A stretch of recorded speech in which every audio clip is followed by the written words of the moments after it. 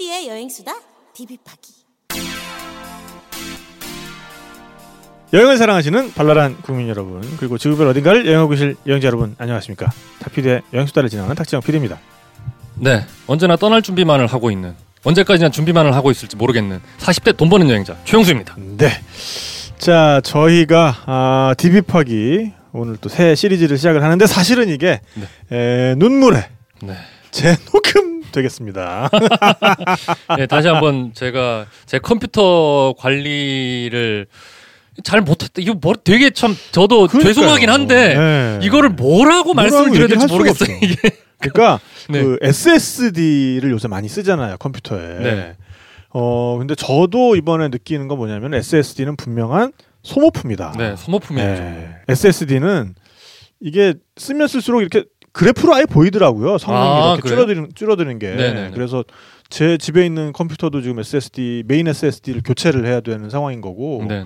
우리 MC 초이 작업실에 있는 컴퓨터도 그 부분이 좀 문제가 아니었나. 네, 그러니까 저도 그래서 이게 그러니까 소프트웨어 개발자라든 컴퓨터 전문가인 지인들에게 연락해서 물어봤는데, 그러니까요.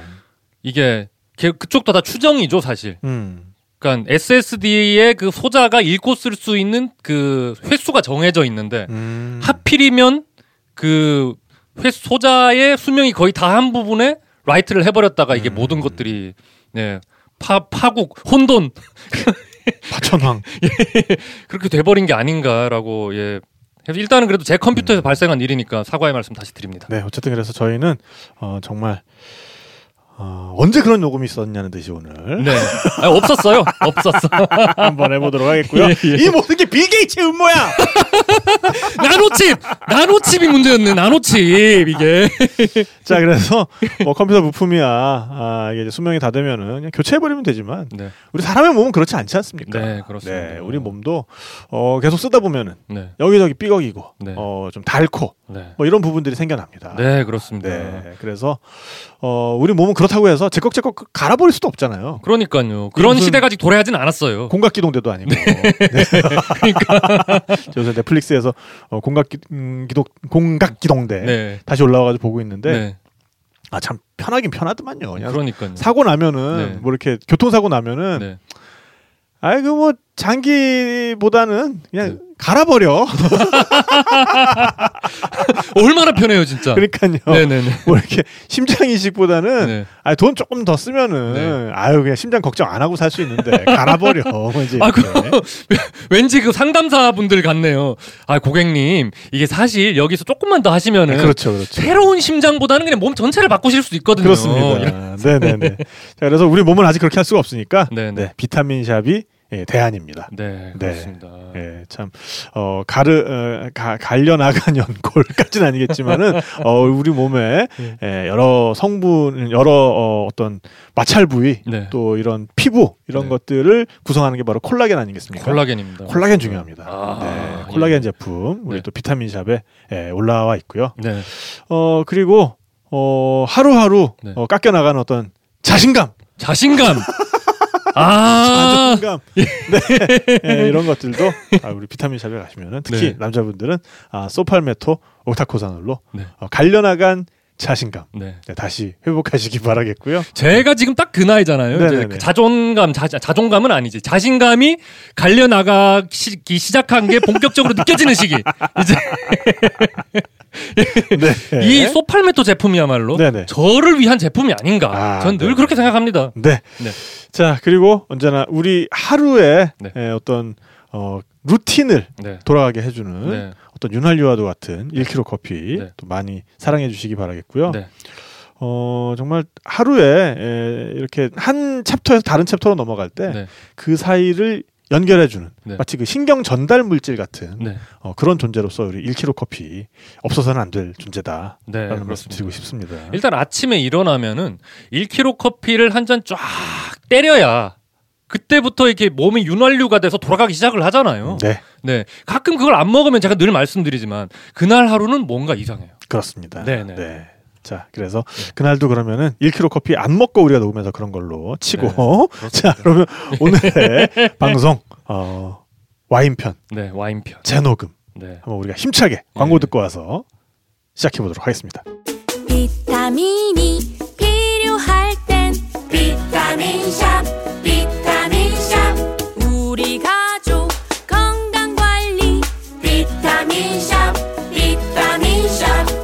검색창에 지금 비타민샵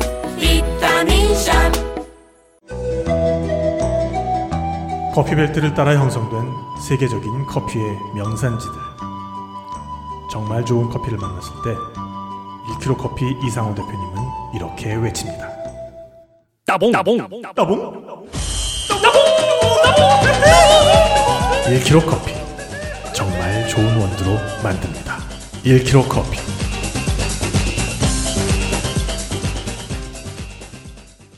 여행의 지적 목마름을 시원하게 풀어드리는 지식해갈 방송 탁피드 여행수다 TV 파기 새로운 시리즈 바로 와인 편입니다. 와인. 네. 비노. 네. 비노. 이탈리아 말로는 비노라 그러고요. 아, 예. 프랑스 말로는 뱅이라고 하죠. 뱅. 아, 네. 그래서 뱅쇼구나. 뱅쇼. 예. 그렇죠. 네네. 꼬꼬뱅. 꼬꼬뱅은 뭐예요? 와인에다가 레드 와인에다가 예. 닭고기를 뭉근하게 끓여가지고 또 이렇게 먹는 요리가 있습니다. 아, 와인에다가 국밥이네요, 그것도. 국밥이죠. 아, 프랑스식 국밥이구나. 그렇습니다. 자, 와인이야말로 정말 우리가 여행을 함에 있어서 우리 여행을 한껏 더 풍부하게 만들어줄 수 있는 네. 그런 어떤 주제이기도 하고 네.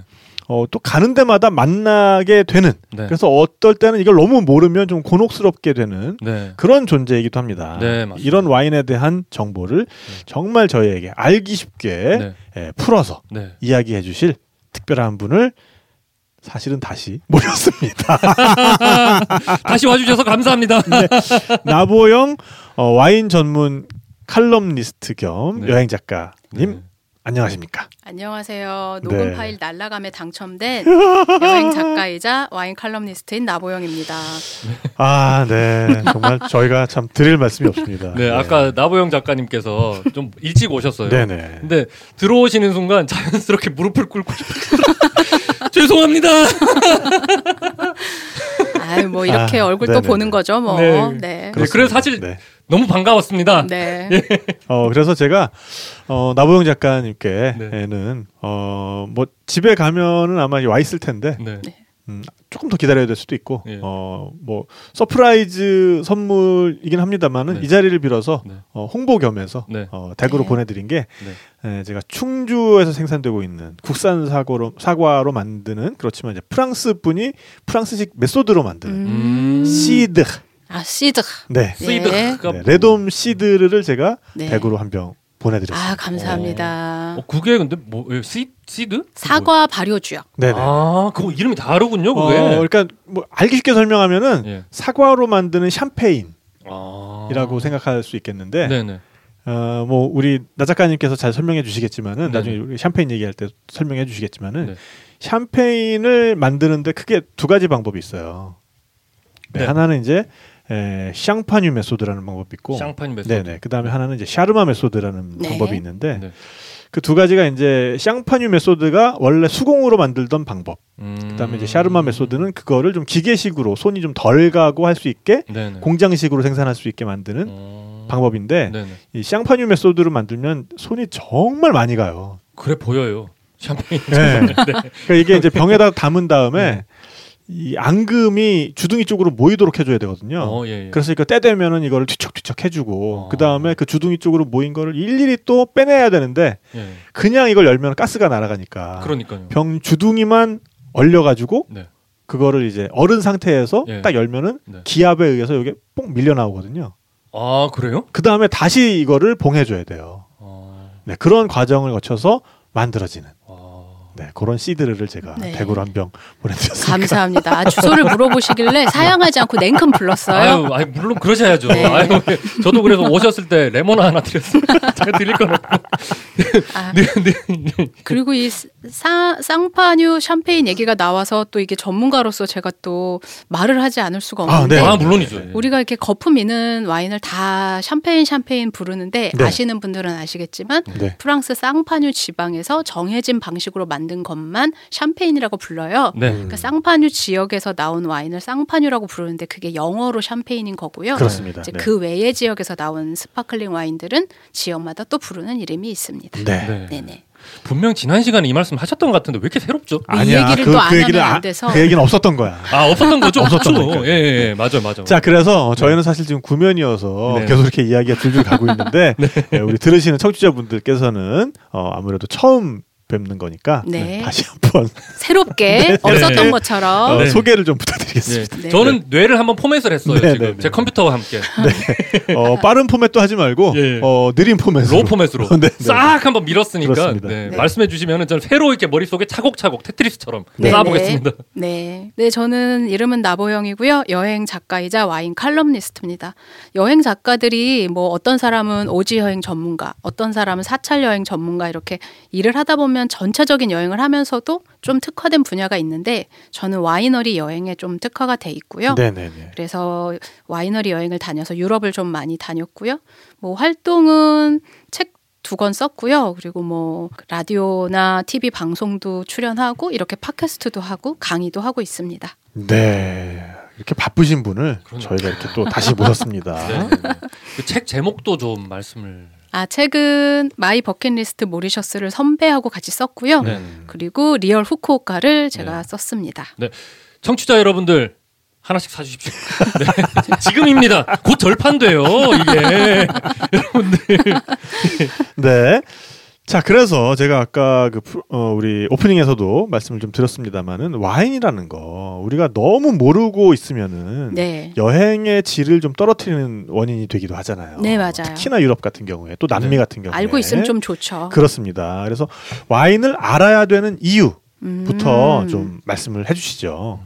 여행하다가 그러니까 여러분들이 예를 들어서 저희 2부에서 자세히 좀 말씀을 드릴 거지만 뭐 피렌체 여행을 했다. 그럼 피렌체에서 끝내지 마시고 피렌체에서 좀 1시간 정도 떨어진 교외로 여행을 가서 와이너리 구경 같은 걸 가면 좋으신데 그 이유는 와이너리가 옛날에 성이나 수도원이었어요.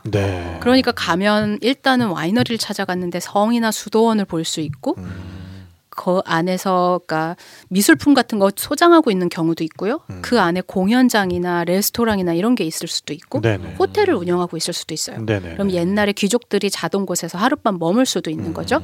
근데 보통은 기본적으로 와인을 만드는 와이너리니까 와인 테이스팅하고 그다음에 지하 깨아브 와인 저장고에 들어가서 오크통 같은 거 모습 보고 경우에 따라서는 오크통에서 아직 출시되지 않은 와인을 꺼내서 따라주기도 하고요. 그럴 때 이제 시음을 할 때 시음 매너 같은 걸 좀 알아두면 편하겠죠. 네네. 자, 우리 근데 나보영 작가님은 듣기만 하면은 정말 꿀 빠는 직업이다. 꿀 빠는 게 아니라 와인 빠는 직업이다. 놀고 마시고 먹고. 아니 그러니까 이 취재 분야 중에서도 또 와인 쪽으로 이렇게 특화가 되셔가지고 그 방면으로 계속해서 이제 취재도 다니시고 그런 거를 부럽게 쳐다볼 수도 있을 것 같은데. 많이들 부러워하세요. 네네네. 일단은 어떻게 그러면은 그 와인 칼럼니스트가 되신 건지 그 부분도 말씀해 주시면 좋을 것 같아요. 저는 잡지사 기자 출신이고요. 그 잡지사에서 여행, 음식, 와인이 제 분야였어요. 그쪽 일을 오래 하다 보니까 이제 그쪽으로 좀 뭐라고 해야 되나 경력이 쌓였고요. 퇴사하고 나서 이제 프리랜서로 활동하기 시작했는데 출판사에서 책 쓰자는 제안도 받고 뭐 잡지사나 신문사에서 여행 작가로서 이제 고정적인 연재를 해달라 이런 제안도 받아서 일을 하면서 여행 작가로 전향을 하게 됐죠. 그러시군요. 네네. 그래서 저만 해도 지금 제가 이제 어쨌든 제가 50대를 향해서 착실하게 무서워 죽겠어 가고 있는데 아니 엊그제 그 페이스북에 이 물건 중에 뭐 5개 이상 알면 아재 인증 뭐 그런 게 올라왔는데 그러면서 이제 사진이 10장이 올라왔는데 싹 다 알겠더라고. 저 뭔지 전 인스타그램에서 봤거든요. 그러니까, 저는 얘한테 말씀해 주시면 뭐 거기 올라와 있는 게 그 스팸 같은 거 요새는 원터치로 따지만 옛날에는 뭘 끼워가지고 이렇게 돌돌돌돌돌 돌려서 땄잖아요. 나 모를래요. 뭐지? 그런 게 있었나? 그런 게 있었나? 그리고 이렇게 깡통에 담긴 사탕인데 예전에 롯데에서 나온 거는 뭐 무슨 한사랑 뭐 사랑방 사랑방 캔디. 나 말했어. 몰라야 되는데. 근데 사랑방 캔디는 그래도 좀 최신 버전이고 네. 그거보다 좀 거슬러 올라가면 옛날에는 그 바니 드로프스라고 있었어요. 그건 모르겠어요. 그건 몰라요. 그건 몰라요. 네. 이게 원조거든. 바니 드로프스. 네, 그래서 그런 것들을 너무 알고 있는 제 자신이 네. 좀 싫어질 정도인데. 네. 그래서 MC 초이는 와인을 처음 마셔봤던 순간 기억해요?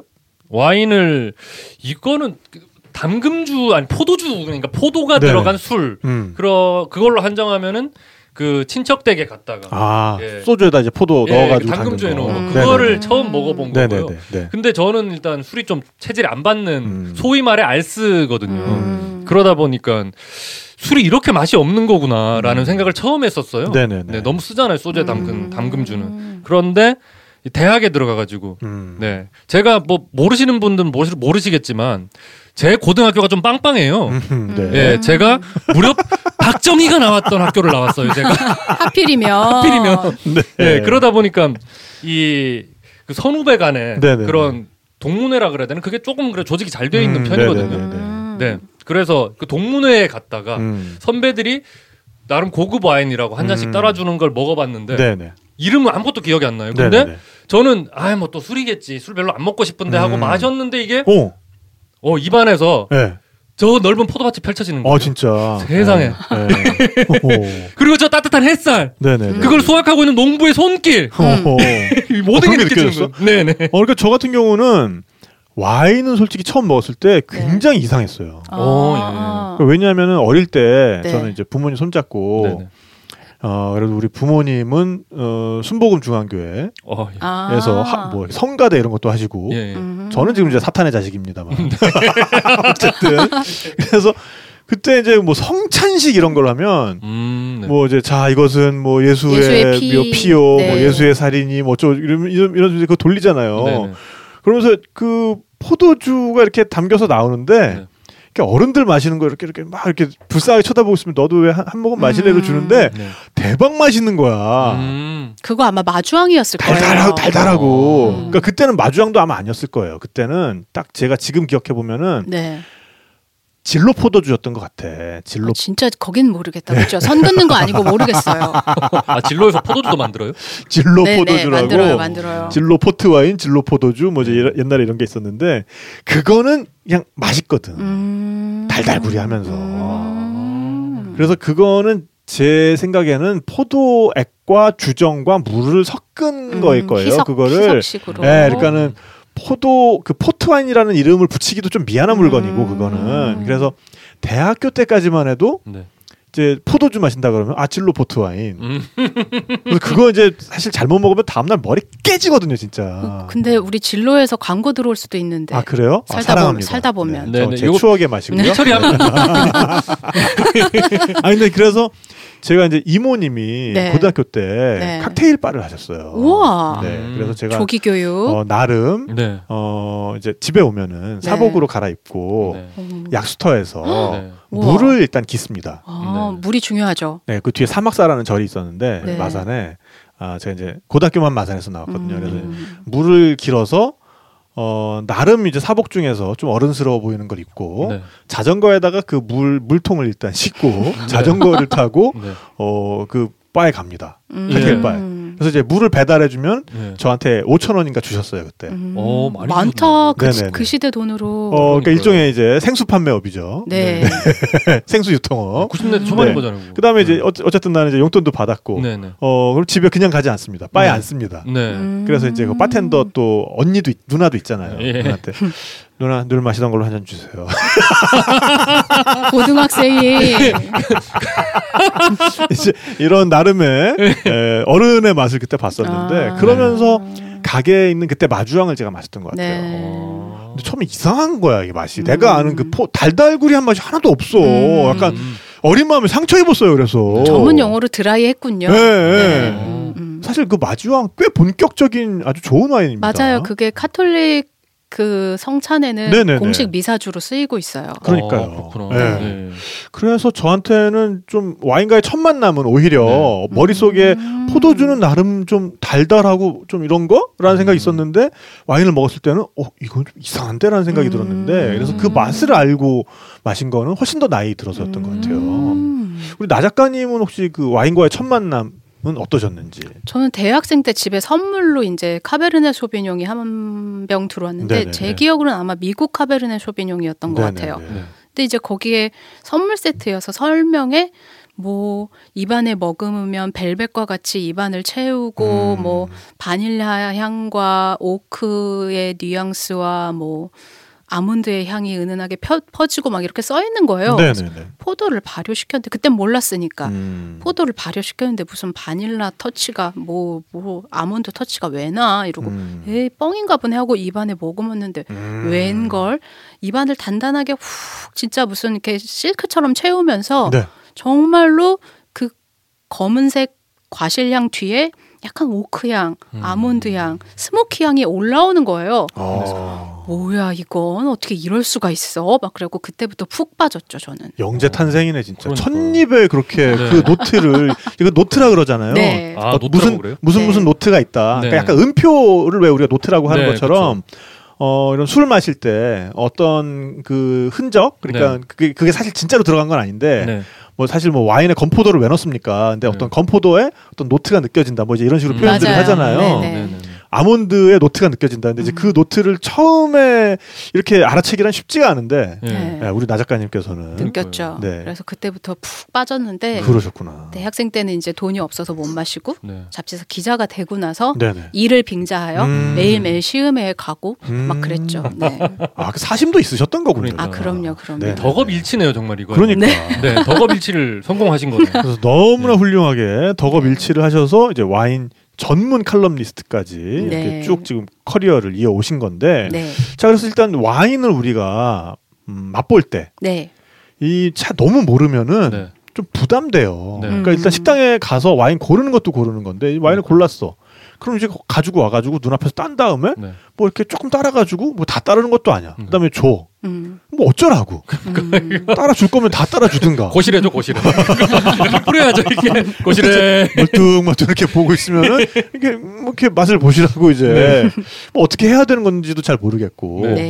자 그래서 와인을 맛보는 어떤 매너 같은 것도 이게 역사가 워낙 오래된 술이다 보니까 어느 정도 좀 정해져 있죠. 어떤 뭐 룰처럼 만들어져 있는데요. 사실 이거를 막 딱딱하게 외우실 필요는 없고 그냥 상식에 기반해서 생긴 건데 한번 그렇다고 하는구나 하고 들어보시면 될 것 같아요. 와인 바나 레스토랑에 가서 와인을 시키면 소믈리에가 와서 병 끝을 이렇게 딱 슬쩍 저러다 떨어지는 거 아니야 싶게 잡고 이렇게 돌려서 따라주죠. 근데 그게 와인은 병 끝을 잡는다라고 하는데 집에서 만약에 사서 따라 드실 거면 그냥 한쪽 손으로 뒤를 잡고 한쪽 손으로 앞을 잡고 기울이듯이 따르시면 되고요. 그냥 병목을 잡고 물 붓듯이 콸콸콸만 안 하시면 돼요.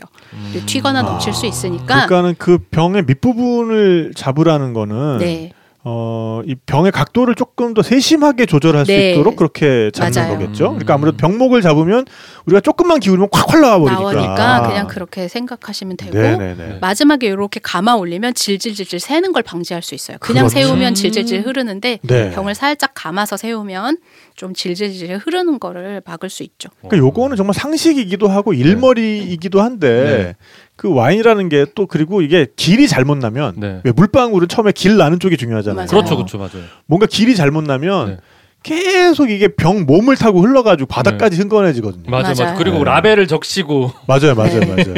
그렇기 때문에 이렇게 따르고 난 다음에는 손목을 살짝 비트는 신공. 감아 쥐어서. 요게 중요한데. 마치 이게 야구에서 이렇게 변화구를 던지듯이. 그렇죠. 살짝 감아주면 되는 거예요. 맨 마지막에 살짝 감아채주는 거죠. 그리고 뭐 이것도 좀 내가 너무 익숙하지 않다 그러면은 사실은 이렇게 와인 많이 드시는 분들도 약간 이렇게 와인에다가 애기들 턱수건 매주듯이 휴지로 이렇게 매주는 분도 있어요. 아예 그냥 밑으로 흘러내리지 말라고. 그 끼우는 그 와인 액세서리도 있어요. 끼워서 사용하는 것도 있고 뭐 집에서 편하신 대로 그렇게 사용하시면 되고. 그게 이 와인도 정말 집에서 덕질하기 너무 좋게 액세서리를 사려고 보면 세상에 액세서리가 그렇게 그러니까요. 종류도 많고 앙증 많고 맞아. 너무 많아. 그러니까요. 저도 한 번씩 들어가서 보면은 다들 왜 이렇게 예쁘게 만들어? 네네. 생각이 들더라고요. 그러니까 저는 귀걸이, 반지, 목걸이 하나도 안 하는데 또 와인 액세서리는 종류별로 다 갖추고 있습니다. 왜냐하면 친구 집에 초대했을 때 있어빌리티를 해야 되니까. 있어빌리티 중요하죠. 예. 전문가면은 또 맞습니다. 네. 기대치가 있는데. 제가 괜히 테일러 기타, フェンダ 기타 쓰는 게 아니거든요. 이게 좀 기타 중에 좀 비싼 건데. 기타 잘 치지는 않지만 작업실에 오면 팬더가 걸려 있어야 돼. 전시 효과. 그것이 바로 있어빌리티. 그렇죠. 그래서 이제 그렇게 해서 따라주시고요. 와인바에서는 아까 말씀하신 소믈리에가 조금 따라주는 거는 와인의 상태가 괜찮은지 한번 이제 체크를 해보시고 다른 와인으로 혹시 교체를 할 건지 뭐 그런 어떤 과정이에요. 그래서 향을 한번 이렇게 보시고 맛을 한번 보시고 좋습니다. 괜찮습니다. 이렇게 하면 이제 그때부터 따라주시기 시작을 하죠. 근데 저는 여기서 늘 궁금한 게 그래가지고 오늘 정말 중요한 날이야. 뭐 오늘 거래처 어떤 바이어를 내가 접대하는 날이야. 그래가지고 와인을 내가 100만 원짜리 시켰어. 그래가지고 앞에서 뽕 땄어. 그다음에 소믈리에가 이렇게 살짝 따라 나한테 딱 줬어. 이렇게 내가 해가지고 코에다 이렇게 냄새 맡은 다음에 상했네요. 다시 가져와요. 그러면은 근데 그러신 분들이 의외로 계시다고 해요. 현직에서 일하시는 분들 얘기 들어보면 그런 케이스도 있다고 하는데 그 경우에는 소믈리에가 향이나 맛을 보고 이게 정말 코르키가 났는지 변질이 됐는지 의견을 얘기를 하죠.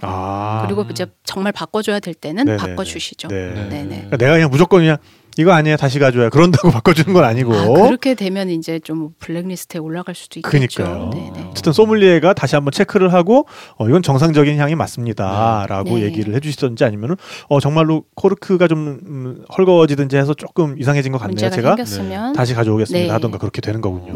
그런 안 좋은 상태로 변해버리는 코르키라고 하셨나요? 네, 코르키라고 하고요. 그 특유의 향 같은 게 있어요.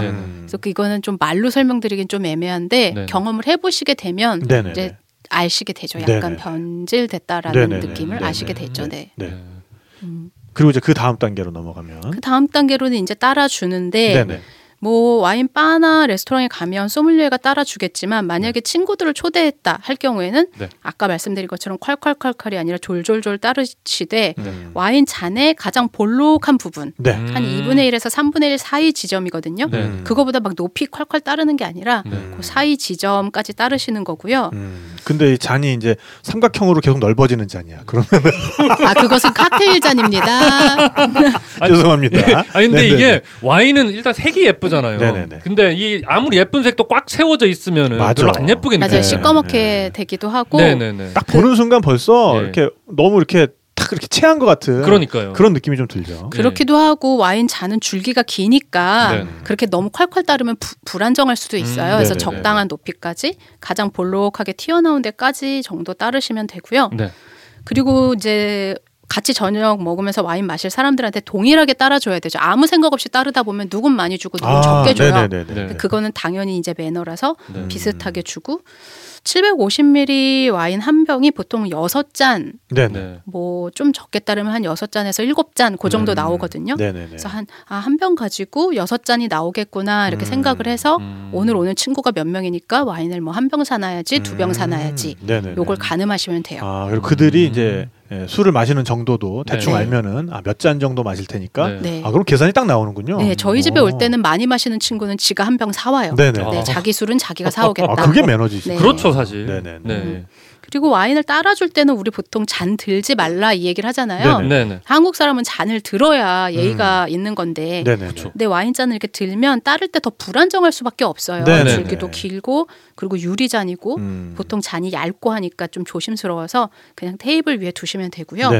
연장자가 따라주니까 난 가만히 있기 좀 뭐해. 그럴 때는 받침 밑에 동그란 그 바닥에 손을 살짝 올려놓으시면 됩니다. 맞아. 그거라도 안 하면은 부들부들 떨려요. 내가 과연 이렇게 있어도 되는 것인가. 이런 생각이 드니까. 약간 종특이잖아요. 그러니까 누군가가 뭘 따라줄 때 가만히 있으면 너무 불안한 거. 근데 원래는 그마저도 필요 없는 거죠. 그냥 가만히 보고 있으면 되는 거죠. 보고 있으면 되고요. 그래서 레스토랑에 가서 소믈리에가 따라줄 때 자기도 모르게 들면 내려놔 주십시오라고 보통 얘기를 해요. 그래서 이게 외국 나가서 한국 사람들을 구별하는 방법 중에 하나가 누가 이렇게 와인 따라주려 그럴 때 네. 번쩍 든다든지 아니면은 정말 이렇게 와인 잔 그 받침에다가 손을 얹어놓고 있는 것도 뭐 이제 한국 사람일 가능성이 되게 많고 그것도 맞아요. 아니면은 그냥 계속 불안해서 테이블을 톡톡톡톡 치고 있어요 뭔가. 그게 저라니까요. 그게 그렇게 하더라니까 실제로 가서 보니까. 자 어쨌든 그래서 와인을 받을 때는 어쨌든 그냥 받으시면 된다. 네네. 받아놓고 그 다음에 뭐 이제 시음할 때 저는 이제 와인 심사위원도 하고 있는데요. 네네. 아시아 와인 트로피하고 월드 베스트 비니아드 심사위원도 하고 있는데요. 심사를 할 때 보면 괜히 불빛에 이렇게 비춰보거나 흰 종이에 막 비춰보잖아요. 와인 색깔을 한번 보는 거예요. 근데 그거는 뭐 우리가 심사할 것도 아닌데 그렇게까지 할 필요는 없고 이렇게 따른 다음에 그냥 와인을 한번 무게감은 묵직함은 어떤가, 색깔은 옅은가 짙은가 이렇게 한번 그냥 좀 이렇게 보라는 의미예요. 받자마자 벌컥 혼자 마시지 말고 그냥 당연히 먼저 입에 대기 전에 눈으로 보이잖아요. 맞아요. 그래서 보통 시음할 때 눈으로 보고 코로 향을 마시고 그 다음에 머금는다. 이거는 그냥 상식선에서 그냥 한번 일단 좀 보고 그 다음에 와인은 향도 즐기는 술이니까 향을 한번 맡아보시고 코를 먼저 집어넣어서 코로 향을 한번 맡아보시고 그리고 뭐 이렇게 코로 향 마시면서 또 눈 감고 이런 사람 있는데 이제 시음할 때 뭐 집중하다 보면 좀 그러는 사람도 있는데 뭐 또 그렇게까지 하진 않으셔도 되고 그냥 향 한번 맡으셔서 포도로 발효를 시켰는데 얘가 만들어지는 과정에서 꽃향도 나고 약간 다양한 과실향도 나고 또 오크에서 숙성하면 그 오크통에서 온 새로운 향들도 나고 그렇구나 이렇게 향을 한번 맡으시고 그 다음에 이제 머금으시면 돼요. 근데 이제 머금을 때 보통 국제 매너, 비즈니스 매너에서는 이제 립스틱이나 립밤 같은 걸 발랐을 경우에는 한 번 입된 자리에 계속 대라. 계속 그렇게 해서 얼룩이 생기는 것보다는 그게 낫다라는 것까지도 알려주고 있습니다. 네네네. 근데 딱 와인을 받았을 때 불빛에 딱 한 바퀴 살짝 돌려서 그 와인이 그 유리잔의 그 벽을 타고 싹 흘러내리잖아요. 내려오는 거. 그러니까 그냥 바닥에 있는 채로 한번 이렇게 휘저어서 그 와인이 이 유리잔 벽을 따라서 이렇게 내려오는 거. 근데 그 무늬가 너무 예쁘더라고요. 저는. 그것도 보는 경우가 많죠. 약간 와인에서 그 부분이 어떤 식으로 형성이 되나도 보는 요소 중에 하나입니다. 아무래도 이제 그게 좀 기름진 것처럼 좀 약간 걸쭉하게 내려오면 도수가 좀 높을 가능성이 많죠. 도수하고도 관계가 있고 점성이나 뭐 이제 그런 것하고도 관련이 있죠. 바디감이라든가. 그래서 이게 와인이 정말 색도 특히나 진짜 흰종이나 아니면 이제 밝은 불빛 같은 걸 통과해서 이렇게 보게 되면은 뭐 레드 와인의 경우에는 그 안으로 뭔가 이렇게 빨려 들어가는 그 어두운 적색 그 색깔이 너무 좋고 그 다음에 이제 화이트 와인 같은 경우에는 색이 있는 듯 없는 듯 하면서 굉장히 눈을 시원하게 해주는 그 황금색 그것도 너무 좋잖아요. 어떤 건 지푸라기 색이 나고 어떤 건 황금색이고 어떤 거는 그거보다 또 옅고 약간 초록빛이 그린빛이 돌고 녹색을 띤 애들도 있고 그리고 스파클링 같은 경우에는 정말 오래 봐야 돼요. 이거는 안에서 계속 거품들이 떠오르는 그 모습이 좋은 것일수록 그 거품이 오랫동안 올라오죠. 맞습니다. 그리고 이제 지금 말씀해 주신 것 중에서 아까 그 코르키 요거 이제 나중에 이제 보관 방법 할 때 그때 다시 얘기를 하면 되겠구나. 그리고 이제 요걸 이제 마셨을 때 우리가 보면은 특히나 이제 시음하시는 분들은 또 좀 더 전문적으로 하기 위해서 요걸 입안에 넣고서는 숨을 이렇게 들이마시면서 이런 식으로 소리를 내죠. 그러니까 제가 이게 방법을 몰라서 그런지 하고 나니까 이렇게 되더라고요. 그거 가글링 하는 거예요, 와인으로. 네? 네? 근데 정말로 이게 아무래도 숨을 들이마시는 거니까 요령이 없으면 와인 방울이 튀어서 폐로 들어가기도 하고 맞아요. 그다음에 알코올 기운이 있으니까 알코올 기운도 훅 하고 안으로 들어가는 건데 그래서 이렇게 괜히 이렇게 여친 앞에서 폼 좀 잡으려다가 대참사가 일어나는 수가 있는데 아니 우리가 음식하고 와인 마실 때는 그렇게까지 할 필요는 없고 이제 심사를 하거나 아니면 소믈리에들이 이제 우리 업장에 들어올 와인일지 아닐지 정할 때 이럴 때는 집중해서 하니까 그런 식으로 공기하고 입안에서 접촉을 시켜서 굴리죠. 와인을 좀 더 확실하게 이제 느끼기 위해서 그렇게 하는데 음식하고 같이 먹을 때는 그냥 즐겁게 대화 나누면서 드시면 되고요. 그 음식 먹고 있을 때 와인을 그렇게 하면 입안에서 조금 약간 그 kind of dirty 약간 좀 그러니까 네, 안 그렇게 하셔도 될 것 같아요. 네네네. 그러니까 뭐 굳이 그렇게 하실 필요는 없다. 네네. 근데 그게 공기랑 입안에서 접촉을 시키는 거라고 하셨잖아요. 네. 그러면 맛이 확실히 변하기는 변한다기보다는 더 확실하게 느낄 수가 있죠. 향이라든지 바디감이라든지 뭐 집중도, 얘가 얼마나 집중력이 있느냐라든지 이런 구조감 이런 걸 더 확실하게 느낄 수 있죠. 아니 그리고 또 와인 좋아하시는 분들이 하시는 말씀 중에 바로 따라서 먹은 다음에는 아직 좀 덜 열렸구나 뭐 하면서 디캔팅을 좀 할까 아니면 조금 뭐 좀 더 이렇게 기다릴까? 뭐 이런 말씀들을 하시는데. 디캔팅 들어봤어요. 네네. 디캔팅. 그러니까 이 디캔팅이라는 게 뭔가 공기와 좀 접촉할 수 있게 해주는 그런 거죠. 네, 공기하고 접촉을 시켜서 와인이 더 열리게. 그러니까 그 열린다, 닫힌다 이 개념도 좀 생소한 분들도 계실 것 같아요. 그러니까 이게 직접 경험을 해보셔야 되는데 어떤 현장에서 와인을 따서 이렇게 마셔보시고 아직까지 애가 빳빳하고 향이나 이런 게 잘 안 올라오고 덜 풀렸다는 느낌이 있어요. 그럴 때 이제 한 명이 디캔팅 할까? 나도 그렇게 생각해. 그래 해보자. 이렇게 해서 이제 디캔터를 사용해서 디캔팅을 하고 나면 이렇게 좀 더 와인이 열리면서 자기가 갖고 있는 본연의 그 요소들이 느껴지는 경우가 있어요. 이거는 한번 직접 경험을 해보셔야 될 것 같아요. 저 같은 경우도 비슷한 걸 받아본 적이 있는 게, 그러니까 그냥 되게 좋은 와인이래요. 뭐 얼마나 비싼 건지 모르겠지만 일단 좋아 보이더라고요. 잘 모르니까. 그래서 한 잔을 따라 마셨는데 특유의 맛이 딱 느껴지더라고요. 근데 그 맛이 되게 강했어요. 뭐 하나의 맛이 되게 강했어요. 무슨 맛인지 정확히 기억은 안 나지만. 근데 이거를 이렇게 디캔팅 그러니까 저는 좀 이상하게 생긴 병 있잖아요. 구부정하게 생긴 유리로 된 구부정하게 생긴 병에다 칼칼칼 붓더라고요. 이걸 부어서 좀 뒀다가 마시니까 다른 맛들이 또 느껴지더라고요. 그 안에서 구부정하고 뭐 저기 뭐 입구가 좀 국방하고 국방하이 뭐 해갖고 이렇게 막 희한하게 생겼다 아닙니까? 그러니까 이 디캔터라는 게 공기와 접촉할 수 있는 면을 늘려줘야 되니까. 네, 맞아요. 아무래도 밑바닥이 좀 이렇게 평평하다든지 아니면은 필요 이상으로 병이 좀 꼬여 있다든지 이런 형태잖아요. 돌아 내려가서 밑에서 이렇게 쫙 퍼지고 그걸 또 이렇게 돌려주는 경우도 있고. 그리고 저는 그 병을 처음 보고. 와인은 역시 이 마시는 상황 자체도 한 번에 즐기는 거니까 이런 소품들도 정말 예쁘구나. 그 생각을 했었는데. 근데 요즘은 아예 그냥 마개 중에 그렇게 이제 따르면 그 안에서 바로 공기랑 섞으면서 나오게 해주는 그런 액세서리도 있죠. 있어요. 디캔터 마개 뭐 이렇게 검색해 보시면 굳이 유리로 된 디캔터를 따로 사지 않으셔도 따르면서 디캔팅하는 효과를 내주는. 이걸 우리 대신에 해주는 거지, 걔가. 그 주둥이 쪽에 병 주둥이 쪽에 꽂으면은 맞아요. 그 부을 때 안에 뽀글뽀글 해가지고 와인이 흘러나오게 하는 그거죠, 그러니까.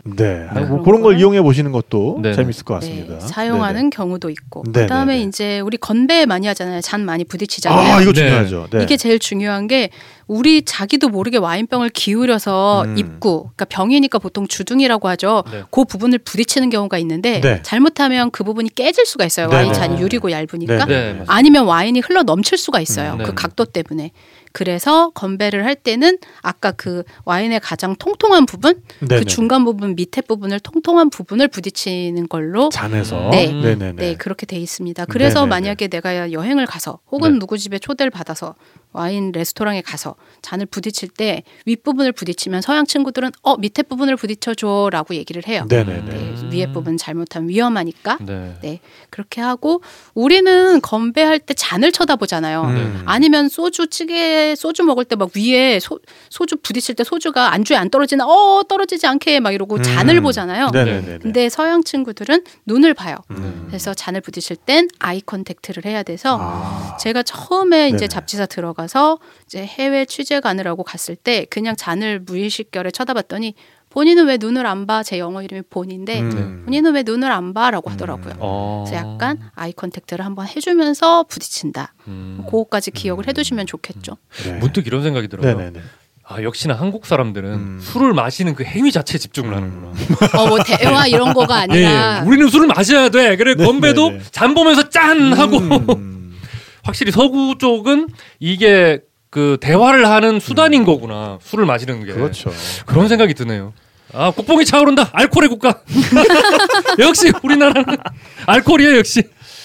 그래서 와인 가지고 건배할 때는 하여간 요 제일 볼록한 부분으로 건배를 해야 되고, 왜냐하면 특히 비싼 와인잔일수록 정말 얇아요. 엄청 얇아요. 그거 닦다가 깨지는 경우도 많고. 맞아요. 아까워.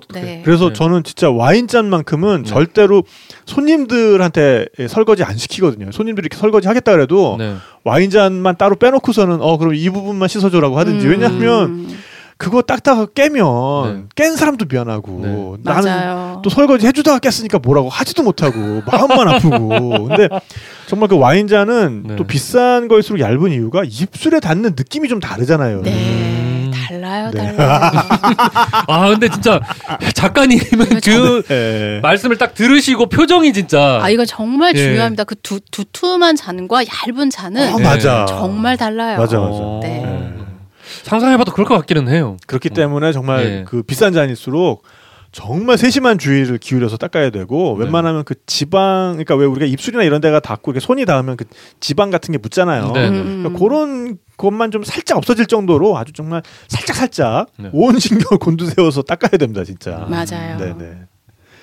그리고 또 알아두면 좋은 게, 이제 친구들하고 뭐 모여서 와인 마실 때 어떤 와인을 고를까, 내가 어떤 와인을 고를까, 어떤 와인을 어떻게 살까 할 때에 이제 기본적으로 알아두면 좋은 것은 무슨 음식에 이 와인을 마실까예요. 기준점이. 맞아. 와인이 세상에 너무 많기 때문에 저한테 이제 전화를 해서 나 오늘 친구들하고 와인 마실 건데 뭐 마셔야 돼, 추천 좀 해줘 할 때 제가 늘 하는 얘기, 그리고 저뿐만 아니라 다른 뭐 그 소믈리에나 뭐 이런 와인 많이 마시는 친구들이 하는 얘기는 무슨 음식에 마실 것인가 하고요. 마트나 백화점에 가서 오늘 제가 무슨 음식을 먹을 건데 어떤 와인이 좋을까요? 그리고 저는 돈을 얼마까지 쓸 예정이에요. 얼마짜리 정도. 그러니까 뭐 3만 원, 5만 원, 7만 원 이런 식으로 얘기를 하면 거기서 이제 추천을 해줍니다. 그래서 그 추천한 사람 얘기를 들어보고 그 중에서 고르면 될 거예요. 지난 시간에도 사실 한 얘기인데 이렇게 제가 예산은 한 3만 원 정도고요. 뭐 레드 중에서 그 정도 예산. 그럼 고객님 그러면 이번에 지금 칠레 메릴로가 42,000원에 행사하고 있는데 조금만 더 생각하시면 요거 오늘 괜찮으신데 어떠시겠어요? 이제 이렇게 공격이 들어오니까 상향 조정. 상향 조정이 되죠. 그래서 이번이 아니면 꼭 이거 못 살 것 같고. 그렇죠. 그런 식으로 이게 정육점이랑 똑같은 거거든요. 제가 300g 주세요 그러면은 저울에 딱 이렇게 싹싹 썰어가지고 저울에 딱 달면은 꼭 300 한 80g 380g인데 괜찮으시겠어요? 거기서 덜어주세요. 이렇게 하기가 좀 미안해서 그냥 사오잖아요. 좀 빼줄게 뭐 이렇게 나오시죠. 그러니까 고기를 덜 담는 분은 내가 한 번도 못 봤어. 정육점에서 정말. 똑같은 것 같습니다. 그렇게 해서 사시면 되고, 마트 같은 경우에는 마트 직원이 보통 계신데 백화점 같은 경우에는 와인을 수입하는 수입회사 분들이 나와 계세요. 그분들이 굉장히 지식도 풍부하시고 하시고, 보통 뭐 본인 수입회사의 와인을 추천해 주시긴 하지만 수입회사에서 한두 가지 와인만 수입하는 게 아니니까 그분들 말을 믿으셔도 돼요. 그러니까 이게 와인이라는 게 그러니까 서양에서는 사실 국을 따로 먹지 않으니까. 그러니까 저도 딱 그 생각했어요. 이거 와인은 국밥이구나. 와인과 음식. 내가 지난 시간에 가르쳐 줬는데 마치 미리 알고 있었더냐. 녹음 파일을 날리고 막 이렇게 알았다는 듯이. 와인은 국밥 같은 거구나. 이 말씀도 우리 나 작가님께서 해주신 말씀입니다. 그렇죠. 와인이 국밥이라니요. 와인에 밥을 말아 먹는 줄 알겠습니다. 자, 그러니까 하여간 이 와인이라는 게 서양에서는 식탁에서 늘 있어야 되는 역할을 한다. 그런 존재잖아요. 그러니까 와인을 우리가 그냥 먹는 맛도 맛이지만은 사실 와인의 맛을 정말 완벽하게 느끼기 위해선 함께 먹는 음식이 있을 때 정말 중요하고요. 와인 맛을 더 확실히 우리가 느낄 수가 있잖아요. 정말 와인은 그 식사의 한 부분인 것 같아요, 정말. 아주 배우자마자 응용력들이 대단하십니다, 진짜. 아니요, 저번에 이거는 제가 응용해서 떠올렸던 겁니다. 그래서 저보고 천재라고 칭찬해 주셨었어요. 제가 천재 탄생이라고 했었죠. 그래서 이거는 뭐 제 개인적인 의견이 아니라 많은 셰프와 소믈리에들이 와인은 서양식 식탁에서 술이 아니라 국의 역할을 한다라고 이야기를 해요. 그래서 우리가 예를 들어서 철판 닭갈비 먹을 때 오이냉국이 있어야 이게 좀 더 맛있잖아요. 그렇죠. 받거니 주거니 받거니. 마찬가지로 서양식 식탁에서는 음식하고 와인이 서로를 이렇게 북돋워 주면서 더 그 식탁을 맛있고 풍성하게 해주는 역할을 해요. 네네네. 그래서 우리 같은 경우에는 국물의 역할을 하는 국도 있고 발효 음식의 역할을 하는 김치도 있지만 서양식 식탁에서는 이 발효된 음료인 와인이 국 역할도 해주고 어떨 때는 또 좀 이렇게 리프레시 해주는 역할도 해주고 네네네. 그런 역할들을 합니다. 그러니까 특히 초밥집에 가면 네네. 우리가 이제 초밥을 한 접시를 먹고 네. 그 다음 접시로 넘어갈 때 네. 이를테면 초생강 같은 거를 먹으면 네. 입이 한번 싹 이렇게 개운하게 정리가 되잖아요. 네, 그렇게 되더라고요. 녹차도 마시고. 네네. 녹차를 마신다든지. 네. 그러니까는 서양식 식사에서는 어찌 보면은 내가 지금 이 한 점을 먹고 다른 점으로 넘어갈 때 그런 역할도 와인이 해주고. 브릿지 역할을. 네네. 브릿지 역할도 해주지만 또 이 음식이 지금 입에 들어가 있을 때 와인이 들어감으로써 네. 둘이 어떤 상승작용을 일으켜가지고 입안을 더 꽉 채워주는 빈틈이 없게 채워주는 그런 맞아요. 역할도 해주잖아요. 네네 맞아요. 네.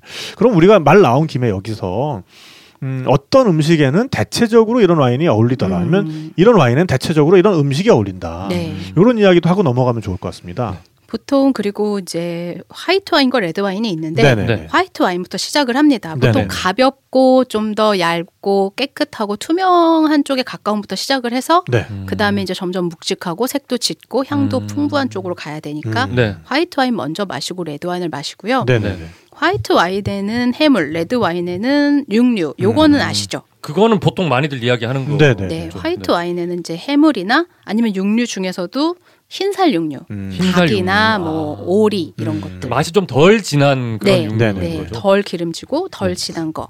색깔도 비슷하게 화이트의 해물하고 흰살 육류, 레드의 붉은살 육류. 그리고 양념을 많이 하고 진한 것일수록 더 묵직하고 짙은 와인. 요렇게 되고요. 이 중에서 제가 조금 추천을 해드리고 싶은 건 지금 이제 봄이 됐는데 겨울에 그 굴 좋아하시는 분들은 생굴에 레몬 조금 뿌리시고 거기다가 맛있겠다. 이제 샤블리라는 와인이 있습니다. 샤블리요? 예, 프랑스 샤블리 지방에서 만드는 와인을 샤블리라고 하고요. 아, 이름부터 너무 예쁘다. 네, 샤르도네 품종인데 약간 좀 미네랄이 살아있고 그런 해산물하고 굉장히 잘 어울리는 와인이 있어요. 이름부터 약간 벚꽃 같아요. 그러니까 네, 좀 샤방샤방하죠. 샤방샤방하니까요. 네.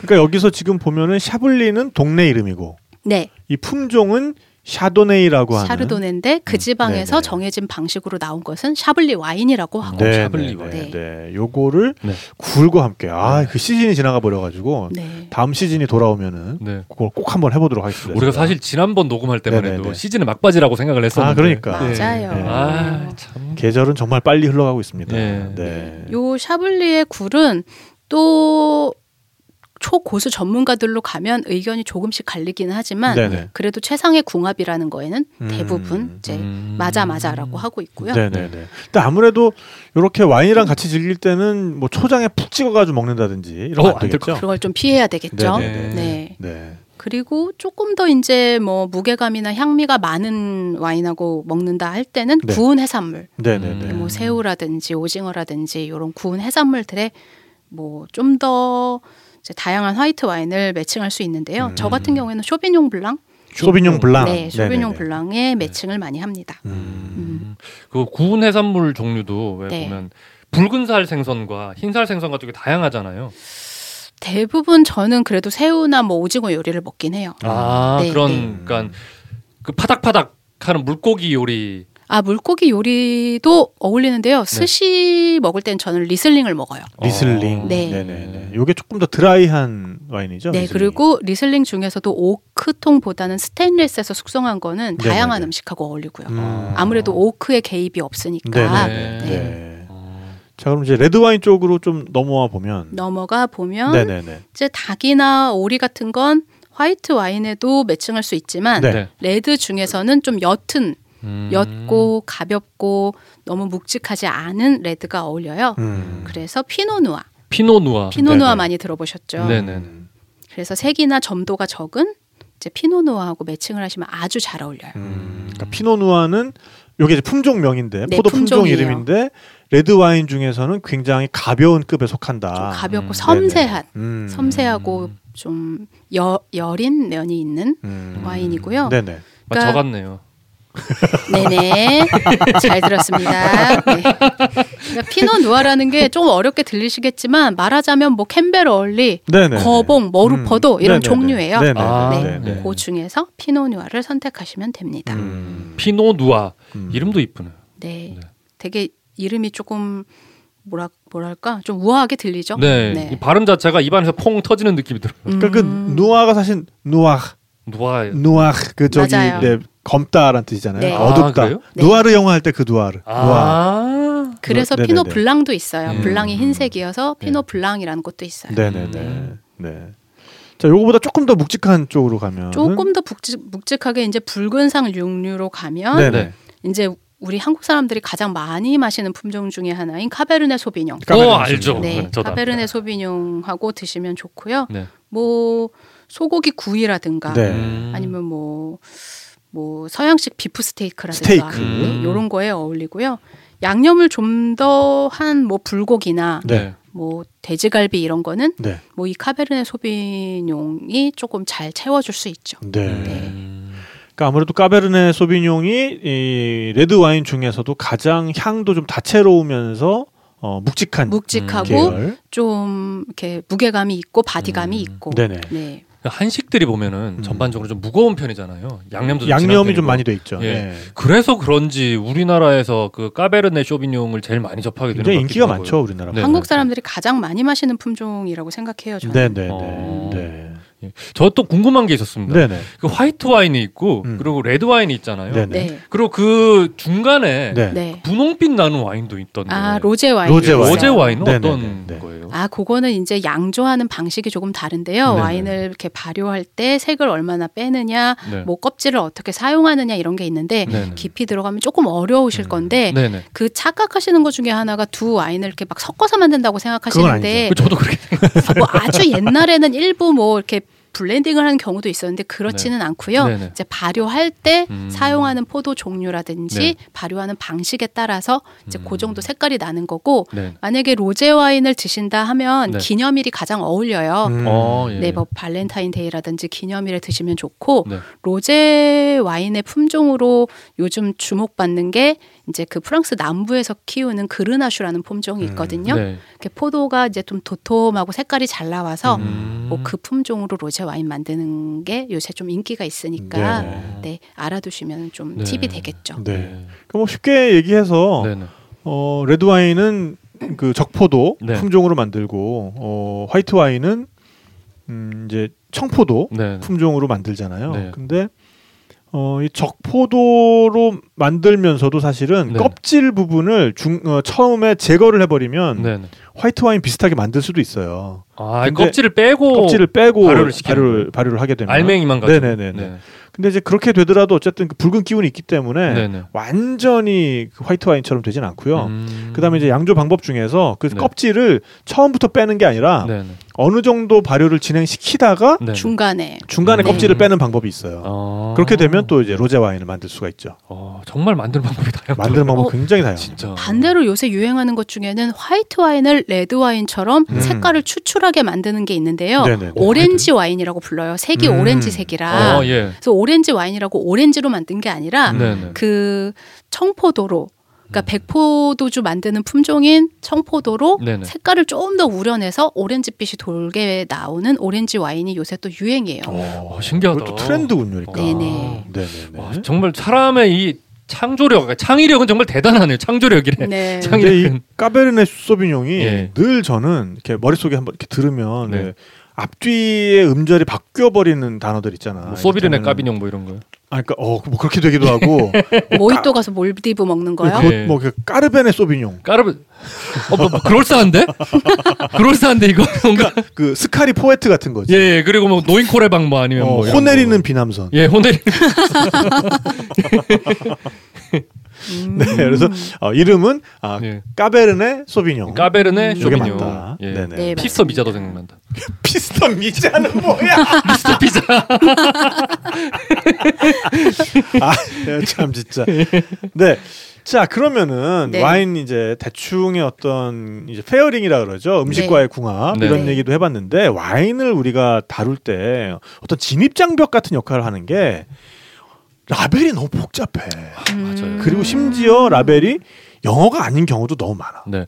심지어 저는 요즘에 뭐 네이버나 이런 데서 라벨을 찍으면은 이 정보를 알려주는 그런 서비스 있잖아요. 네네네. 그래서 와인 한번 사보겠다고 가서 네이버 어플 켜서 다 찍었어요. 네. 정보가 나와요. 그런데 뭔 소리인지 모르겠어. 어쩌라고! 네네. 이러는 그래서 거죠. 아주 대략의 와인 라벨이 요런 요소가 있고 와인 라벨이 요런 요소들로 이루어져 있고 뭐 요거는 안 봐도 되고 요것만 보시면 된다. 뭐 요 정도 이야기 한번 좀 해볼 수 있을 것 같습니다. 네. 보통 조금 그래도 보기 쉬운 게 미국 와인이니까 미국 와인으로 예를 들면 와이너리 이름이 가장 크게 써 있는 경우가 많아요. 와이너리 이름이 크게 써 있고 그 밑에 이제 카베르네 소비뇽 이런 식으로 포도 품종이 써 있고요. 밑에 이제 나파밸리 이런 식으로 생산 지역이 써 있습니다. 생산지가 생산 지역이 써 있고 그 밑에 이제 추가적인 정보가 조금 써 있는 경우에는 그러니까 이게 좀 더 가격이 나가는 와인이다. 정보가 많을수록 조금 더 좁은 지역, 더 뭐 만드는 방식 이런 것들이 자세히 써 있는 경우가 있어요. 그렇게 좀 여러 가지 정보가 써 있고 그 다음에 이제 용량이나 알코올 도수까지 같이 써 있습니다. 그러니까 이렇게 생각하시면 되겠네요. 탁 PD의 여행수다가 써 있고 그게 이제 양조장 이름. 그다음에 이제 거기 밑에 내용물, 탁재영 최용수가 써 있고. 내용물이에요. 내용물이지. 그렇구나. 그다음에 이제 동네 이름, 서울 이렇게 써 있고, 그다음에 이제 좀 좋은 와인의 경우 이제 만든 연도, 우리 이제 녹음 일시 붙어 있는 빈티지라고 하는 빈티지가 써 있죠. 근데 이 빈티지라는 게 무조건 오래되면 좋은 거라고 생각하시는 분들 많을 것 같은데 그거는 그게 아니죠. 아니에요. 그러니까 작황이 좋은 해고요. 그러니까 빈티지라는 거는 와인을 만든 해가 아니라 이제 포도를 수확한 해. 수확한 해. 그래서 그 해의 농사가 어땠느냐를 이제 의미하는 거예요. 그래서 작황이 좋았는지, 날씨, 기후가 어땠는지 이런 거가 반영이 돼 있는 거고요. 재료가 좋아야 되니까 그런. 그렇죠. 그 해에 이제 포도가 잘 자라서 이렇게 적정한 때에 이제 수확을 해서 만들어져야 되니까. 그리고 보통은 보르도 그랑크리 와인들 좋아하시는 분들은 보르도 와인 같은 경우에는 차트를 줄줄 외우는 분들도 있어요. 차트라고 하면은 어느 해가 최고다. 표처럼 나와 있는 그런 이제 차트를 줄줄이 외우는 분들이 있어서 저는 그 정도까지는 아닌데 이 해가 좋았던 해다. 그래서 보통 좋았던 해를 그레이트 빈티지 이렇게 해서 굿빈이라고 하고요. 안 좋은 애는 한국 사람들은 이제 망한 빈티지다 해서 망빈이라고 해요. 망빈. 참 그런 센스는 한국 분들 정말 말 만드는 거는 정말 선수죠. 정말 잘 줄여요. 그러니까 그런 식으로 불러서 한두 해 앞인데 오래됐다고 좋은 게 아니라 안 좋았던 해도 있는 거예요. 그러니까 이제 보르도 와인을 내가 진짜 작정하고 좀 비싼 걸 사겠다 하는 경우에는 보르도 빈티지 이렇게 검색을 하셔서 어느 해께 좋은지 한번 보시면 되겠죠.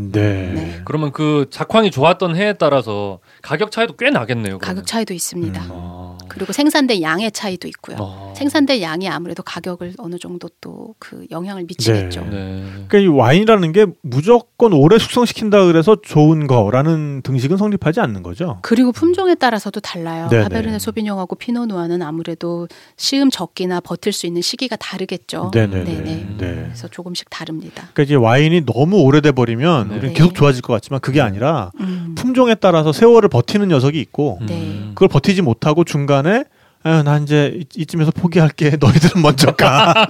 이런 녀석도 있기 때문에 그래서 그 부분이 좀 증류주랑은 많이 다른 것 같아요. 맞아요. 증류주 같은 경우에는 이제 연산이라는 표현을 안 쓰고 몇 년 숙성이라는 표현을 쓰거든요. 그러니까 요게 좀 헷갈리실 수 있는 부분인데 이를테면은 발렌타인 30년 숙성이지 발렌타인 30년 산이라는 표현은 그럼 1930년에 뭐 만들어졌다는 얘기입니까? 이게 맞지 않는 얘기고 그래서 많은 경우에 증류주는 고숙성이면 고숙성일수록 좀 좋습니다. 좋고 비싸지고 특히나 그리고 이제 이거를 병입을 한 상태에서 시간이 오래 간 거보다는 오크통이나 이런 거에 있을 때는 계속해서 알코올의 발효가 아니라 증발이 일어나잖아요. 오크통을 통해서 새 나가는 거죠. 알코올이. 그래서 그거를 보통 뭐 이제 스코틀랜드 같은 경우에는 1년에 한 2% 정도가 사라진다고 보는데 그렇게 되면은 그 남은 거에서 2%, 또 남은 거에 2%, 남은 거에 2% 이러다 보면은 한 20년 지나면은 대폭 줄어 있는 거예요, 양이. 반 정도로 줄어버려요. 네네네.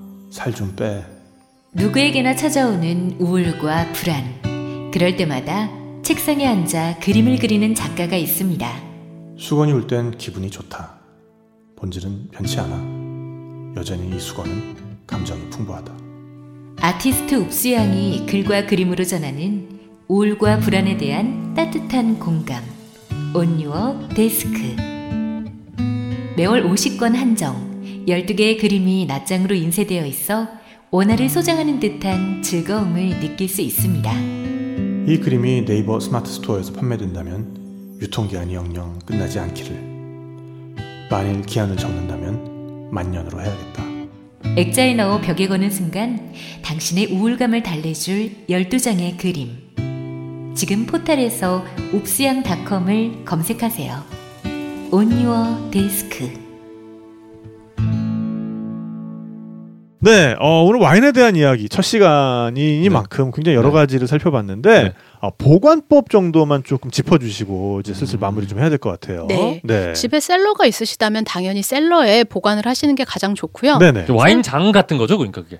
와인 냉장고 같은 거. 네, 와인장 같은 거는 렉이라고 하는구나. 이렇게 꽂아놓기만 하는 건 와인 렉이고 이제 그 셀러는 적정한 온도를 맞춰주고 그리고 일반 냉장고와 달리 진동이 적어요. 와인은 진동에도 약해서 그런 와인 셀러가 있으시면 좋고요. 그러니까 와인 냉장고. 네네네. 와인 셀러가 없으시다 하는 경우에는 이제 서늘하고 직사광선이 안 드는 곳에 눕혀서 코르크하고 와인이 맞닿아서 이제 그 보관의 역할을 해줘야 되기 때문에 코르크가 젖으면 팽창을 해서 공기 유입이 안 되도록 빵빵하게 팽창을 하거든요. 그래서 보통은 눕혀두시는 것이 좋습니다. 그러니까 이 코르크 부분이 항상 와인과 맞닿아 있을 수 있도록 젖어 있을 수 있도록. 그래서 서늘한 장소에 보관을 하시는 게 좋겠다라는 얘기고요. 그러니까 이게 이제 와인의 어떤 응급 상황 중에 하나가 이게 이렇게 세워서 보관한 와인을 따다가 코르크가 중간에 부러져 버리는 거. 바스라져서 안으로 들어가는 거. 이게 바로 와인의 가장 큰 응급 상황인데. 맞아요. 이러면 정말 큰일 나는 거 아닙니까? 맞아요. 그러니까 왜냐하면은 코르크가 안으로 퐁당 빠져버리면 와인에서 그때부터 이제 코르크 부스러기도 부스러기지만 그 떫은 맛이 나기 시작하죠. 나 양미간에 주름 생깁니다. 와 진짜 작가님 정말 와인을 사랑하신다고 다시 한번 느꼈던 게 울 뻔했어요. 진짜로 표정이 정말 안 좋아지셨어요. 이 말씀을 듣는 것만으로 정말. 아니 그래서 우리가 사실 따다 보면 알 수 있잖아요. 이렇게 이게 느낌상 스크루를 돌리고 있는데 너무 헐겁게 막 들어가고 있고 벌써 이렇게 쪼개지는 게 보여. 그럼 이거 어떻게 해야 됩니까? 그 상황에서. 그 상황에서 저라면 세심하게 살살살살 돌려서 넣어서 살살살살 애를 달래면서 뺄 것 같긴 한데요. 저라면 그렇게 하겠어요. 그때 뭐 사람에 따라서는 예를 들면 우리가 그 코르크 스크류가 없을 때는 병 뒤를 코르크가 밀려 나올 때까지 치는 경우도 있어요. 톡톡톡톡톡톡톡 이렇게 치는 사람도 있고 뭐 여러 가지 방법을 쓰거든요. 근데 그 와인 따는 것 중에 아소라고 있어요. 아소? 그거는 가운데를 이렇게 파고드는 게 아니라 양옆에 집게처럼 이렇게 넣어갖고 빼는 거거든요. 뭐 그런 걸 갖고 있으면 좋은데 사실 그거는 전문 장비고 비기너가 그러니까 초보자가 다루기는 더 힘든 장비긴 하죠. 아니 그거 따는 것도 진짜 요령이 필요하더라고요. 그냥 그 T자 드라이버가 아니라 위에 T자처럼 생긴 그 스크류 있잖아요. 그걸로 빙글빙글 돌려서 그냥 슉슉슉슉 뽑는데도 이것도 그냥 잘 안 빠져요. 그렇죠. 이거는 정말 와인은 연습을 해야 되는 거구나. 그러니까 일단 보관할 때부터 잘 하시고 보관을 잘 하셔야 돼요. 그래서 이게 따실 때 특히나 천연 스크루다, 천연 코르크다 그러면은 너무 그냥 훅 따버리지 마시고 요게 혹시 너무 건조해가지고 지금 바스러지는 건 아닌가 한번 이렇게 중간에 보시면 그래도 대처할 수 있는 기회들이 있습니다. 이게 다 부러져 버리지 않으면 조금 더 단단한 부분을 찾아서 다시 스크루를 넣어서 그래서 뽑는다든지 뭐 이런 방법도 있을 수 있고 또 한 가지 응급 상황이 와인을 너무 먹고 싶어서 샀는데 코르크인데 내가 스크루가 없어. 그럴 때 아까 그 병 뒤를 쳐서 이제 병 뒤를 치는 방법 그렇게 뭐 치시는 경우도 있고 뭐 여러 가지 방법을 쓰는데요. 제가 이렇게 또 녹음하는데 막 그런 후루꾸를 알려드릴 수는 없고 제가 제 공식 발언으로 이렇게 후루꾸를 알려드릴 수는 없으니까 후루꾸라는 후루꾸 용어는 쓰시면서 그러니까요. 내용은 또 후루꾸가 아니다. 내용은 후루꾸일 수 없다. 검색을 하셔서 와인 스크류 없을 때 이렇게 검색을 하셔서 이제 좀 알아보시는 게 좋겠죠. 그리고 저 같은 경우에는 집에 스크류가 없으면 와인을 살 때 그냥 스크류 캡으로 돼 있는 걸 사요. 코르크 말고. 그 방법이 있겠군요. 스크류 캡도 요새는 좋은 와이너리들에서도 나무나 자연 보호를 하기 위해서 일부러 스크류 캡을 쓰기도 해요. 그러니까 그럴 때는 이제 와인을 살 때부터 스크류 캡으로 돼 있는 것 중에 고르시면 되겠죠. 스크류 캡이라고 하면 돌렸다는 겁니다. 네, 맞아요. 어쨌든 이 젓가락을 가지고 밀어 넣는다는 방법이 아니다. 안으로 들어가는 거는 좋은 반드시 아니다. 피하셔야 돼요. 그래서 뭐 저는 후루꾸니까 후루꾸 방법을 하나 알려드리면 신발을 벗습니다. 네? 신발을 벗어서 와인 그 밑바닥을 신발 그 안에다 넣어요. 그럼 이제 그러니까 와인이 신발 신고 있는 것 같은 모습이 되겠죠? 네. 그째로 벽에다가 쿵쿵 찧어요. 저게 공식적으로 알려진 방법 중에 하나예요. 벽에 치는 건데 네네. 신발에 넣는 이유는 잘못하면 병이 이렇게 마찰 때문에 깨지니까 그래서 이렇게 수건으로 감싸서 벽에다가 치시는 분들도 있고요. 저렇게 신발에 넣으시는 경우도 있습니다. 신발 뒤꿈치에는 그 완충제가 들어있기 때문에 그렇죠. 네, 그렇게 해가지고 그째로 벽에다가 계속 치면 안에 있는 공기가 아무래도 압축이 어느 정도 돼 있잖아요.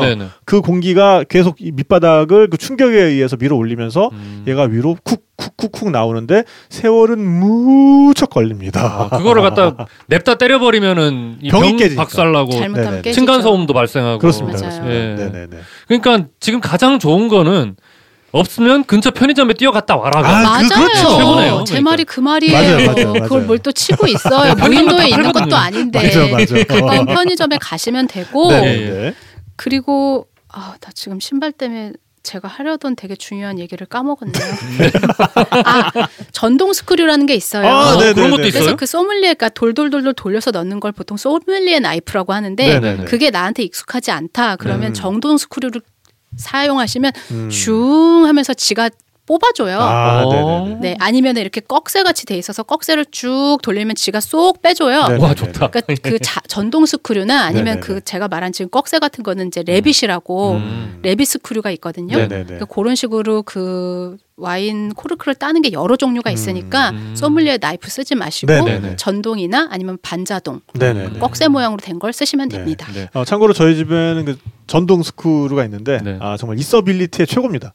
일단 그 파티 자리에서 정말 한번 주목을 받을 수 있고 그 뭐야 그거 이거 뭐야 와 야, 나도 한번 해볼 수 있어 뭐 이렇게 누르고 있으면 되게 우아하게 찡 내렸다 옹 하면서 이렇게 코르크가 올라오고 그 다음에 이제 반자동으로 쓰실 수 있는 것 중에 그 만세 스크류. 요거 재밌습니다.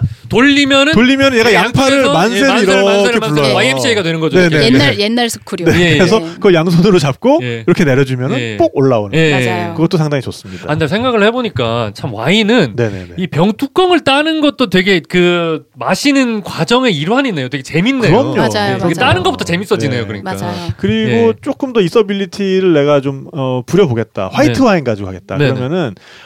이렇게 그 냉각할 수 있는 그 스테인레스 이중으로 된 통이 있어요. 뭔지 알아요. 네, 이제 거기에다가 화이트 와인을 꽂고 그 안에다 칠러 얼음을 이렇게 넣어주는. 근데 요거가 좀 번잡스럽다 그러면은 꽂는 칠러가 있습니다.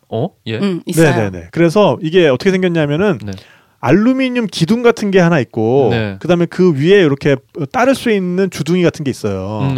그래서 보통 이제 와인은 우리가 화이트 와인 같은 경우에는 마시기 직전에 냉장고에 넣어서 조금 냉각을 시키거든요. 이제 그 상태에서 그거를 한 잔 정도 따른 다음에 그 다음에 그거를 꽂게 되면은 근데 이제 그 전에 걔를 미리 냉동실에 넣어놔야죠. 그 칠러 그 마개를. 왜냐면 알루미늄 부분이 있으니까 거기에 서리가 낄 정도로 완전 꽝꽝 얼린 애를 거기다 이렇게 꽂아주면 그 냉기가 계속 가기 때문에 뭐 이렇게 번잡한 칠러 없이도 계속 차갑게 즐길 수가 있습니다. 와, 사람들은 천재다 정말. 장비빨이 대단하십니다, 진짜. 이런 것들 어떻게 다 참 개발했지. 장비빨로 밀어붙입니다. 박물관 수준인데요. 중년 남자는 장비빨이지. 양준혁이 그랬잖아요. 그 양준혁이 무슨 그러니까 직장인 그 사회인 야구 팀 가가지고 그 같이 야구 가르쳐주고 뭐 이런 프로그램이 있었어요. 방송 프로그램이 있었는데 그 사회인 야구 하시는 분들이 장비가 어마어마하다고. 그럼요. 나 프로 생활할 때 나 이런 거 안 써봤는데 그런 대사를 하면서 이런 거 필요 없다고 열심히만 하면 다 된다고 처음에 그 양준혁 선수가 가르쳤대요. 선수들을 그 사회인 야구 선수들을. 근데 본인이 그 완전 S급 장비를 한번 써보더니만 뭔데? 이거 쓰시라고. 이런 거 써야 된다. 그렇죠. 그렇게 되죠.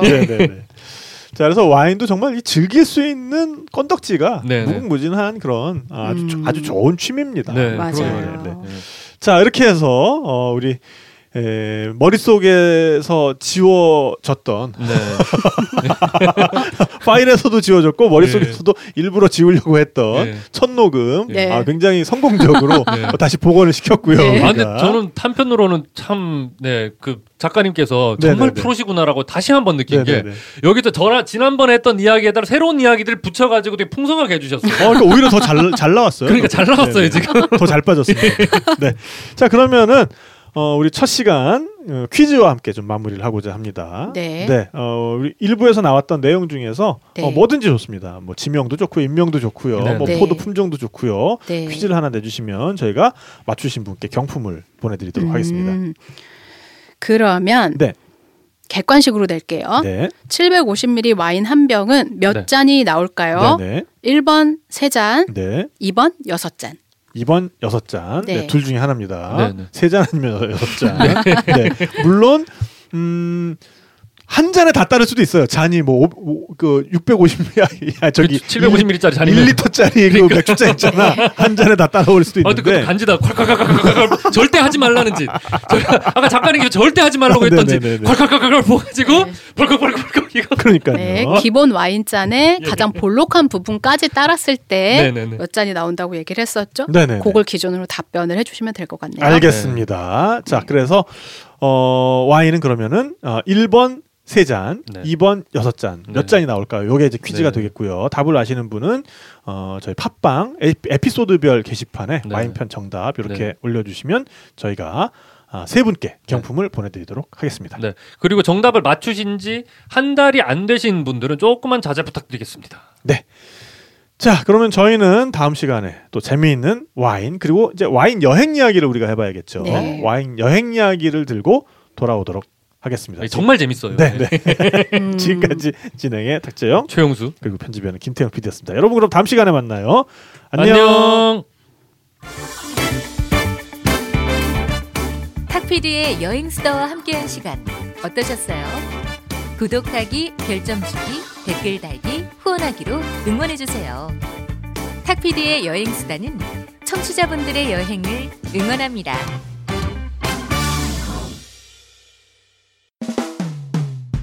수없이 반복된 일상에 나른한 하루가 지겨워 내 마음은 훌쩍 떠나고 싶은데 마음의 창문을